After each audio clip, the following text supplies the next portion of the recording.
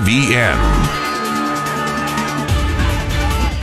Good afternoon and welcome to the Fontanelle Final Bell here on the Rural Radio Network. I'm Susan Littlefield, and yes, it is a federal holiday, but the markets are open and, as you well see, have traded throughout the day. Kind of an interesting type of day as volatility continues to be the theme we're seeing as we kick off this week. We're talking, of course, today with Bryan Doherty. Bryan is with Total Farm Marketing, and looking at that volatility, Bryan, I mean, that has been the key word, it seems like, this last week or so that's had such a heavy focus on this trade.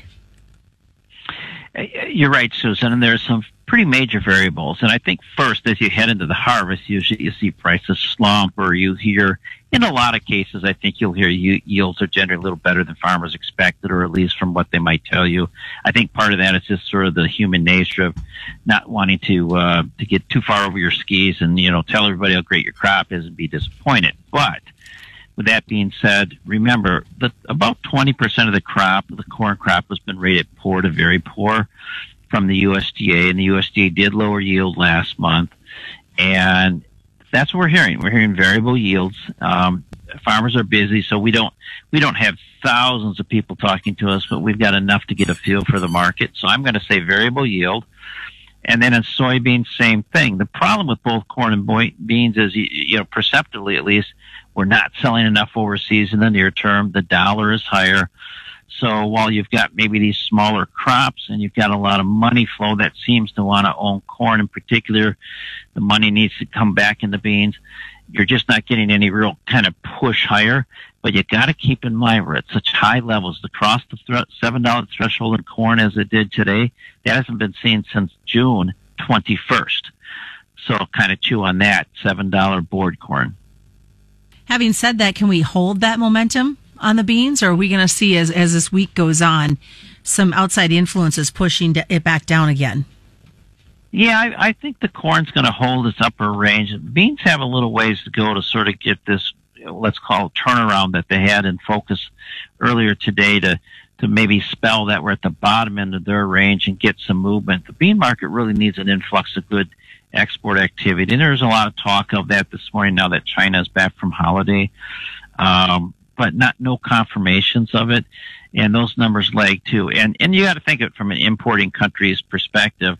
With a dollar high, now Mexico's currency is high too, so keep in mind they're moving right along. They're our largest import of agricultural product, but when you think about the rest of the world and sort of the economic malaise, the war drags on, actually escalating, and then tensions with China and the U.S., and tensions with China and Taiwan, and Taiwan and China and the U.S. Oh, I said that already, but you get my point. It's daily that there's this kind of anything but usual business or business as usual. In addition to COVID lockdowns here this year continuously and those type of issues. Ultimately, though, what's happened is the world has gotten tight on inventory. It needs good weather, and buyers probably buy a little bit more selectively and as needed. But the world has to come through with big production in the next year. Otherwise, we're going to be staying in these upper elevated ranges. And there's no sign that we're not going to stay elevated at this point. You talk about those export numbers. Obviously, today with the government being closed, we'll see a delay in that information. Will that maybe add a little bit more excitement to the Tuesday trade? Well, it certainly could. When you miss information for a day, we'll have more information tomorrow, and then we'll have more information on Wednesday in the form of a WASDE supply and demand report. So there's going to be a lot of information this week. I think the overarching theme, though, there's probably four things right now. One, harvest pressure. Everybody's running wide open. The 6 to 10 day forecast looks really good for, the whole United States will be below normal precipitation other than, ironically, Arizona, and it looks like New Mexico. So maybe some moisture down that way. But my point is it's going to continue to allow harvest to move along. So you got harvest theme. You got a theme of a high U.S. dollar. It corrected downward here last week early, and now it's been correcting back upward. So that in and of itself is sort of a wet rag over the market. So you got a theme of a high dollar. The energy complex rebounded quite sharply last week. And picked up about $10. So support on the energy side of the equation. And then you've got the war theme and what that means for potential flow of grain and production of grain. And I'll tell you, that's probably of the four, the one that's most front and center to start this week, as it really, it just looks to me like I just don't see any way that they're going to extend this agreement on November 22nd to allow more shipping. It's kind of a rough situation over there. Well, and those attacks just continue in the Black Sea region over the weekend with the bridge explosion, and that just kind of, I think, has added some heightened worrisome to this trade. Oh, for sure. And it doesn't take long for it to reflect it when you look at, blowing up a bridge that's a main artery to Crimea. And then you talk about shelling during rush hour into key Ukrainian cities. It is a tough place to be right now in that part of the world. And so we just got to see how it unfolds. But that, from crop production or business as usual or exports as usual, all arrows are pointing in the wrong direction, and the market's reflecting that. I continue to come back to the wheat too, that just the drier conditions stayed generally dry. When you look at the drought monitor map, Susan, it continues to migrate more and more eastward, more challenges for producers. That has to reverse itself. Now, but there's no sign it's doing that yet. The drier areas are getting drier. Well, definitely. And we were talking about that drought matter. I have not seen it that orange and brown.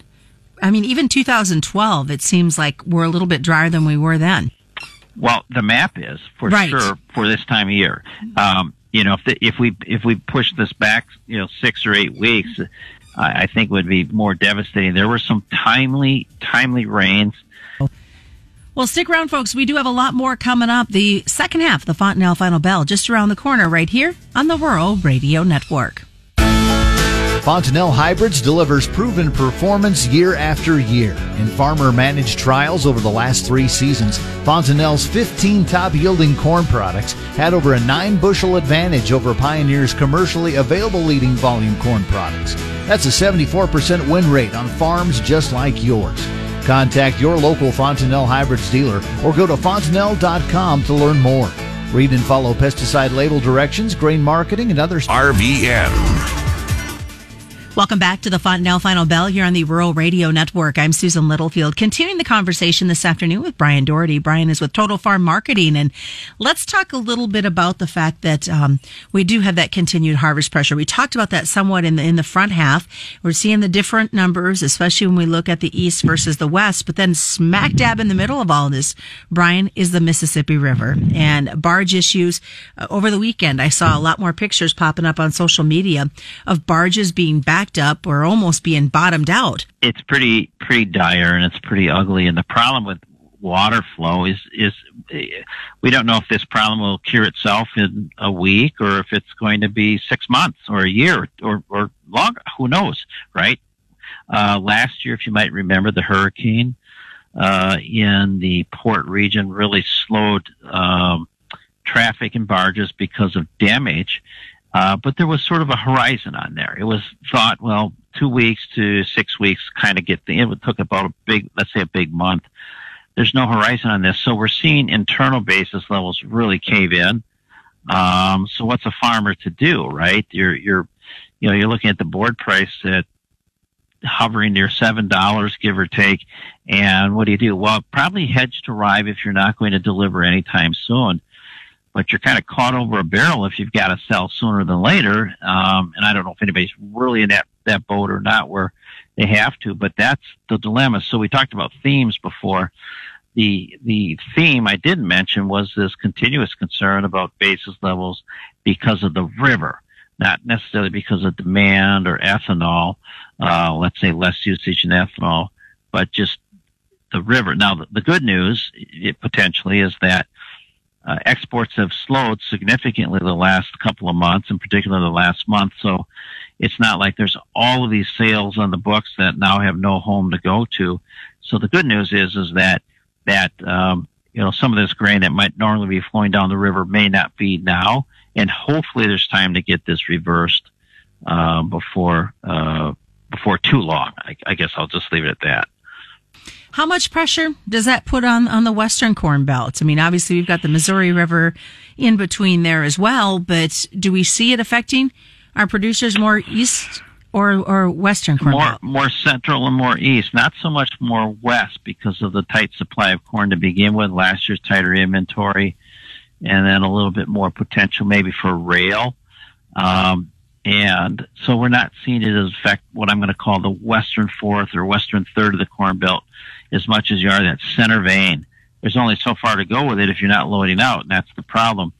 So, again, what to do with it, if you like the futures price, then you probably want to lock in a hedge to arrive, especially if you got good-looking crop out there that you're going to harvest, and then look for the basis to improve after harvest. But it's a tough situation. There aren't any easy answers. Any thoughts on the WASDE report that comes out on Wednesday? Well, typically, as the WASDE report angles toward a number, the USDA has a history of sort of their trending. So the trending essence, big crops get bigger, small crops get smaller. Tough to say because they've already taken yield off. Last month, they took a bushel an acre off more than what the market was expecting for soybeans. Corn dropped to 172.5 from 175.5, so 3 bushels there. My personal thinking is that there's going to be so much variability to the crop, but I still lean toward, the heart of the Corn Belt probably doing a little better than people might think. But I got to tell you, Susan, I'm still angling toward that 170 area. I think the digital D10 tour, I think the Pro Farmer tour, and feedback from farmers in conjunction with that poor to very poor category on the weekly crop progress still pointing downward in corn. Soybeans always a wild card until farmers get in it. The yield numbers I've heard, though, some are so good and some are not so good, and they're so variable. I don't know. My best guess is they leave that number unchanged right now on the yield. Well, quickly, no surprise that the feeders took a drop with the way corn was trading today. Strong inverse relation, right? All of a sudden, corn takes off. Feeders not getting any help from the live market. There's just no reason for the traders to want to buy into the feeders when corn's up and the live market's down. Big picture live, you kind of stay friendly. I think if you look at the idea that the cattle have been pulled ahead, pastoral conditions, the herd's contracting, some that, there's plenty of room that the market can move higher. Good. Lots of things that we talked about today. Brian, what's the best way for folks to get a hold of you? A quick phone call, 800-334-9779. That's probably the, best way to just have a quick conversation or throw your questions or concerns. But if you'd like to email, you can do that. It's Bryan, with a Y, Bryan at totalfarmmarketing.com. So shoot me any questions, concerns, whatever you have there. Or they can look at our website, totalfarmmarketing.com. We have lots of resources there and ways to connect with us. Wonderful. Well, that has been today's Fontanelle Final Bell. Just a reminder, commodity futures and options do involve a substantial risk of loss, not suitable to all investors. The Fontanelle Final Bell brought to you by Fontanelle Hybrids and all your local dealers on the Rural Radio Network.